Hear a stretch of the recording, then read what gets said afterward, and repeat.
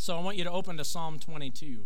That's where we'll be today. And we were there last week. Some of you remember that we were there last week, but we didn't talk about all of Psalm 22. We referenced a few things. What we're looking for now is not just spending our summer in the psalm, but where is the gospel in the psalm? I want to remind you that Jesus is all in the Old Testament. The love of God towards mankind we see all through the Old Testament as well as the New Testament. And so what we've tried to do last week was compare a little bit Psalm 22 with Matthew chapter 27. So we'll be flashing back and forth there a little bit between those two again today, and even in Matthew 26. So we're going to follow several different scriptures this morning, but they all tie in together. So I just want you to come along with us if you would. Remember that Jesus said in Luke 24, verse 44, he cries out, he speaks this to his followers and says that all the prophets' words must be fulfilled. The law of Moses must be fulfilled. And he said even that which was written in the psalm must be fulfilled. He says that to his followers. And so Jesus put a lot of emphasis, we might say, on the psalms. Well, last week, if you notice, we took several verses from Psalm 22 and likened it to Matthew chapter 27, but I didn't read one of the most popular, perhaps the most popular, verses from Psalm 22 that Jesus quotes from the cross of Calvary. Some of you picked up on it. Maybe you didn't notice it. But I want to read to you today the first two verses. The psalmist David writes in Psalm 22, my God, why have you forsaken me? Does that sound familiar from the words of Jesus from the cross? David continues, why are you so far from saving me from the words of my groaning? Why are you so far away? Have you ever felt that way about God? You're going through a trial, you're going through a difficulty in your life, and you're like, God, where are you? God, why does it feel like you're so far away, like there's this distance between us? He continues in verse 2, oh my God, I cry by day, but you do not answer. I've been there where I've cried out to God, and he just seemed quiet. He seemed silent. He says, you don't answer, and by night, but I find no rest. He's asking God, why do you seem so far off? Why do you seem to delay in rescuing me in my time of need? David is eventually rescued, and as you read through Psalm 22, as I referenced last week, the last several verses, verse 22 through 31, talks about how his cries of desperation and his cries of desiring to be rescued, his cries of desolation turn to cries or a hymn, we might say, of praise. But Psalm 22 predicts Jesus' crucifixion and his death for sinners like you and me. Those of us who would be disobedient to God, we read about that even in Psalm 22, pointing towards Jesus and pointing towards the cross, as we read last week in Matthew 27. Jesus quotes this cry of desolation from the words of David in Psalm 22. We hear him cry that from the cross. And let me encourage you that in it, although it is desolate, it also has implicit in its context absolute faith in Father God. Sometimes I think we miss that. David is crying out not without hope. He's not crying out in doubt, although it seems to be full of doubt. God, where are you? Why have you forsaken me? Jesus from the cross in Matthew 27, as he cries out, it seems only a cry of desolation. Father, where are you? Why have you left me? But I want you to know that in its context, there is great faith presented as well. And God ultimately delivers David, and God, of course, raises Jesus, the Father, raises Jesus from the dead. He is alive forevermore. I want you to recognize what this passage is not saying. Can we start there today? Not just what my God, why have you forsaken me? Not just what it means, but let's start to help us understand what it really means. Let's identify or recognize what it does not mean. Well, when Jesus cried, my God, why have you forsaken me from the cross? It does not imply that Jesus wondered why he was dying. Jesus knew full well why he was dying. He said in Mark chapter 10 and verse 45, in fact, he said of himself, the Son of Man came not to be served, but to serve and to give his life as a ransom for many. That's Mark chapter 10, verse 45. Jesus knew he would die for our sins. Make no mistake about it, it was not a cry questioning God why this was happening. He was not questioning the Father. He knew full well. In fact, number one in your outline, I want you to identify this. This was not a cry of doubt. This is an urgent appeal to Father God. I believe that Psalm 22 is teaching us how to cry out to God in our time of desperation. I believe that the words of Jesus from the cross in Matthew 27 is also teaching us how to pray. It's teaching us in our time of desperation and desolation how to cry out to God. It's not a cry of doubt, it's an appeal to God. It's a very real cry of anguish because the suffering has gone on for so long. Have you ever been in those places in your life? It's not, you're not doubting God. You're just like, God, I don't even need to know why. I'm just struggling right now with how long? How long do I have to endure this? The title of our teaching today is, Lord, how long? How long do I have to endure this? And how long, Lord, will you delay in delivering me? With this context for the quotation, we recognize the words of Jesus are taken right out of the psalm, and it helps us better understand this question. David is crying out, Lord, how long, is really what he's asking here. Where are you? I'm ready for you to come and deliver and to rescue and to save, but you delay. Jesus crying from the cross, no doubt much the same. How long? I believe that Jesus full well knew he was going to die on the cross for the sins of the world. We just showed you one of those many verses out of Mark. But I also want you to know that I believe in Jesus' humanity. Although he was divine and he was also human, he knew he was going to die for the sins of mankind. But I think in the midst of the anguish and in the midst of the pain, he could not help himself but to cry out, God, how long? How long will this endure? I want you to recognize that. How long will you be away from me? How long will you stand far from me? Why have you forsaken me? This is the sense of Psalm 22. Jesus in his human nature knew he would bear our sin.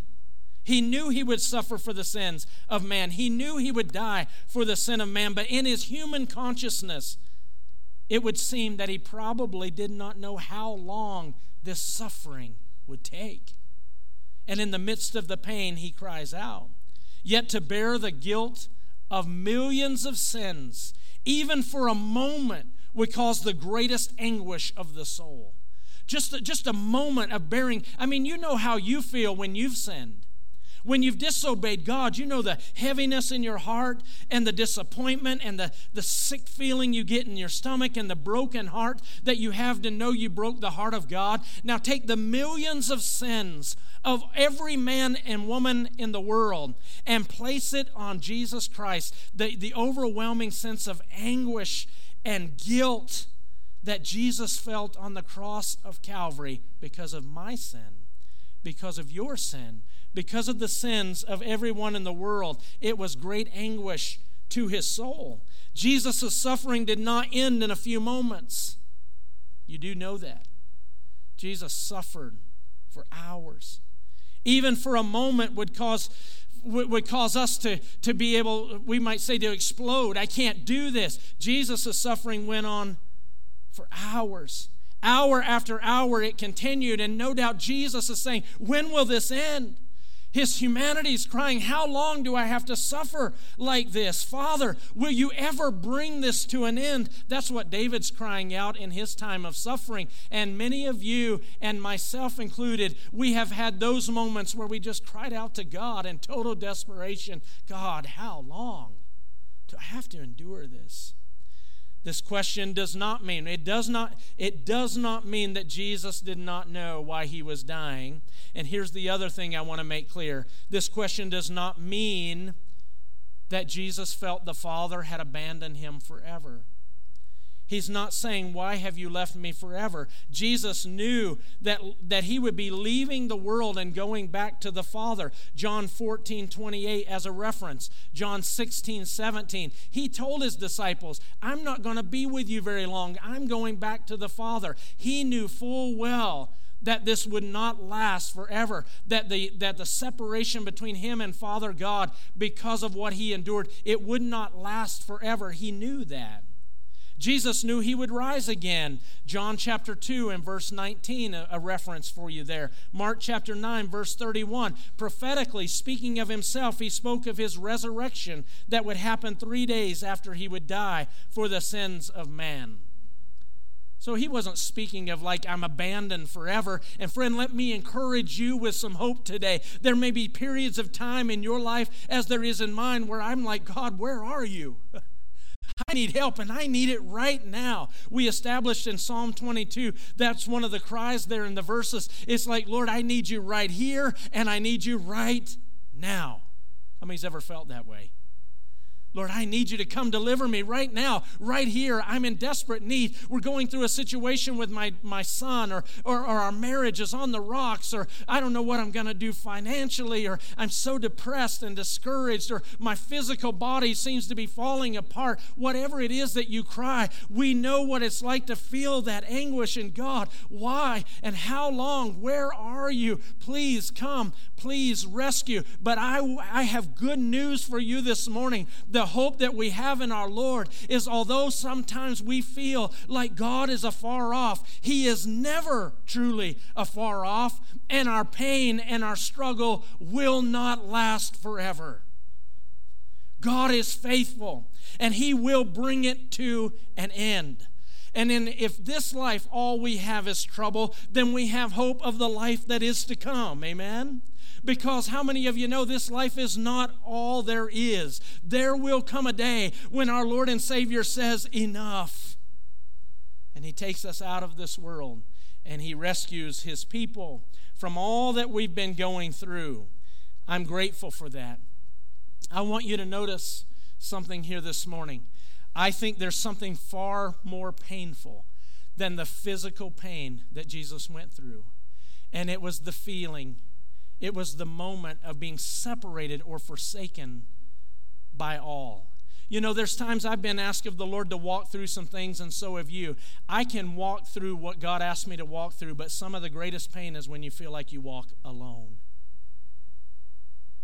Some of you may feel alone this morning. Let me encourage you, you're never alone. God is with you. He is with you. And you have a church family here who cares about you and will walk with you through difficulties. Remember when Jesus was in the Garden of Gethsemane before they came, when Jesus is praying so animately that the Bible says his sweat became like blood. He had asked Peter, James, and John to pray with him, to watch with him. He confided in them as his close friends. Mark chapter 14, verse 34, he says, my soul is sorrowful, even to death. Please watch with me, pray with me, remain with me. This is the kind of confidence one would disclose to a close friend that's looking for support. Sometimes you've been in those places. I've been in those places where I reach out to a friend or a family member and say, watch with me, pray with me. I'm going through a real difficult time. If you don't have somebody like that in your life, you need somebody that you can ask to pray with you and stand with you in difficult times of life. Jesus is trusting Peter, James, and John in Mark chapter 14, and He asked them, and of course they let Him down. Not just those three, but all the disciples scattered. When they came to take Jesus in the garden, when they came to take Jesus away, when the soldiers came, there was a moment where the disciples were ready to fight. But when Jesus says, we're not doing it the way you think we're going to do this, the Bible says they all scattered. In fact, Matthew 26, verse 56, and there's a misprint in your bulletin. There's a misprint there. Please change this in your bulletin. Under number 2, it's not Matthew 26:25. It's Matthew 26:56. The Bible and that's my mistake. The Bible tells us that all of the disciples forsook Jesus and they fled.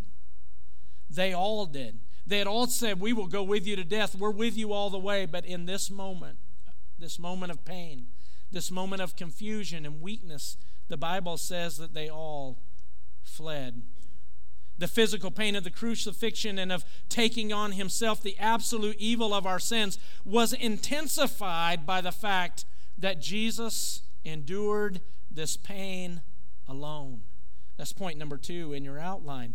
He faced this pain alone. He was abandoned by all. Now, all of us have tasted what it means to have this inward ache of rejection.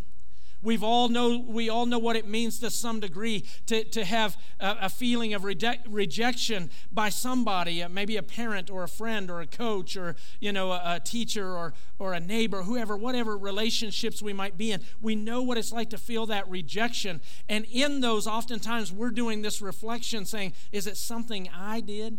Did I do something wrong? Could I have done something different so that this relationship did not end this way with such rejection? But friends, when we look at Jesus Christ, he had done nothing. He had done nothing. There was no fault of his own at all. In fact, the Bible tells us in John 13:1, he loved his disciples. He loved his own. He loved them to the end, the Bible says. He loved them to the very end. He did nothing wrong. It was nothing of his fault. And yet they abandoned him and left him alone, probably we would say even when he needed them the most. But far worse than even the people who left him was this desertion that he felt. He was deprived of the closeness of his heavenly Father. In this moment, Jesus cries, my God, why have you forsaken me? He felt the separation from Father God for the first time, for the only time.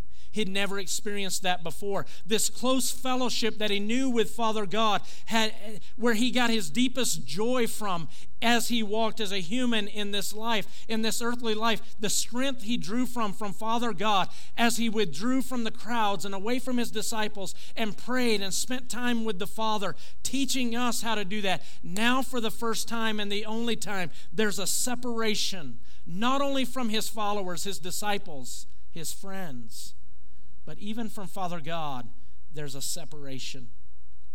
This close fellowship with the Father existed no longer for this moment.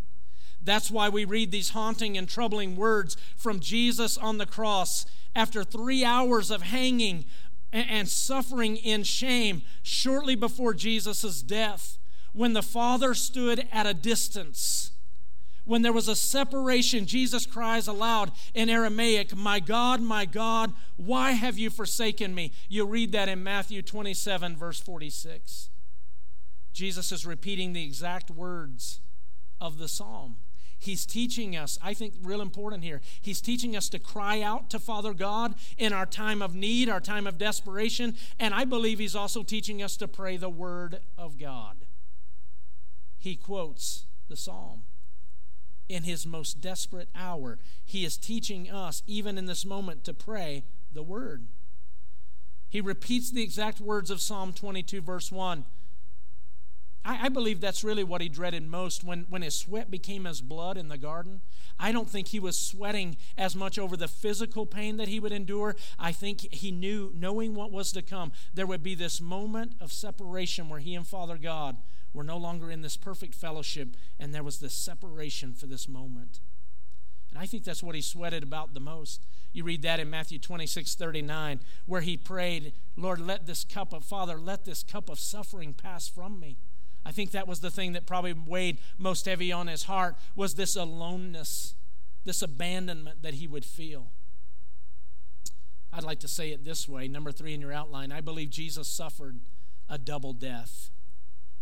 And I want you to listen very closely. He suffered a double death in this moment. The physical agony that Jesus endured was horrible. The physical agony that he endured was horrible. But even worse was this period of separation from his Father. The Father delivered him up into the hands of his enemies, and he did not appear to deliver him from their hands. Think about this. There was no angel sent from heaven to deliver Jesus in this moment. There was no earthly friend who stood up with him or raised up for him in this moment. Jesus' cry of abandonment is awful, my God, why have you forsaken me? Where have you gone? How long will this take? I need you now. I need you to come rescue me now. I can't do this. To rescue us, he endured being cut off from the eternal fellowship with his Father in this moment. And Jesus suffered a double death. Physically, he died on the cross of Calvary, but he also suffered in another way, a death in another way. You see, true hell is total separation from our God. I still preach and believe that there is a hell that was not created for God's people. It was created for the devil and his angels. But those who reject God, the Bible is clear, they will go to hell. The Bible's clear of that. Now, there's not a lot of pastors that will tell you that anymore. We're all good. We're all going to heaven. Everybody just get along. That's not what the Bible teaches. The Bible says that we must repent of our sin, and we must believe in Christ alone in order to be saved or to make heaven our home. The only way to Father God is through Jesus Christ. It's the only way. But in this moment, think with me, this double death, Jesus physically is dying. But in this moment of separation from the Father, he experienced hell for us. Because the worst part about hell, friends, is not going to be the flames of hell. The worst part about hell will be separation, total separation from Father God, the God of love, the God of peace, the God of joy. Separation from him. No more opportunity for salvation. That's what hell will be. It's the absence of our Father God. You don't want to go there. You don't want to have to live in that. And here's the good news. Jesus, because he suffered a double death, he physically died, but he also endured that moment of separation from Father God, which in a very real sense is a death all its own. He did that so that you and I would never have to experience separation from God the Father. Do you get that? He did it for you. That means in your time of trial and trouble now, God is present with you. If you're his child, if you're his follower, no matter what you're walking through today, there is hope. You are not alone. You might feel alone, but you are not alone. God, the Father, walks with you by his Spirit as well as his Son Jesus dwelling within you as his follower. There is so much beauty in this when you consider it, that he went through this to give us hope that in our time of trouble today, God is with us. We're never separated from him. And when this life is over and we stand before the Lord, we will never have to know, if we've trusted in Christ, repented of sin, and trusted in Christ, we will never have to know what it means to be separated from Father God. Why? Because of Jesus. Because of what he did for us. He experienced that death of separation from Father God, so you and I never have to.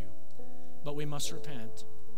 We must repent and trust in Christ alone for our salvation. I want you to stand with me this morning, would you? I want you to notice a couple other verses here as you stand. The Bible tells us in 1 Peter chapter 3, verse 18, Christ also suffered once for sins, the righteous for the unrighteous. We spoke of that last week. Remember, the righteous sufferer. Why did he do that? So that he might bring us to Father God. 2 Corinthians chapter 5, verse 21 tells us that he became sin who knew no sin. He took all the sins of the world upon himself. He became sin who knew no sin. He never sinned himself, but he took all of our sins upon himself. Why? That we might become the righteousness of God in Christ Jesus. Can I tell you this morning? The cry of desolation, don't miss this. Don't walk out of here and miss this part. Notice that even in this cry of desolation, it's not a cry of total despair from Jesus nor from David.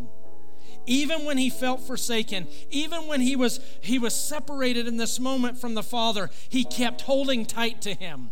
And he said, my God, my God. Hear the possessiveness of that? Hear the ownership? Hear the reality that he says, you're still mine. I feel forsaken, but you're still mine. I still belong to you. And friend, this morning, no matter what you're walking through, you might feel a distance between you and the Lord. And if it's because of sin, that sin needs to be repented of. You need to repent of disobedience to God. It's only when we repent of sin and trust in Christ alone for our salvation that we are saved indeed and made right with the Father. But if you're this morning, if you are a child of God, if you've trusted in Him and you're walking through a trial and you just feel this distance between you and God, I'm here to tell you this morning, hold on. And when you come to a time of prayer, you can say, my God, you are mine. I'm trusting in you. You'll never abandon me. You'll never forsake me. You'll never walk away from me. I never have to face this life alone because you are my God. Because of Jesus. Because of what He did for me.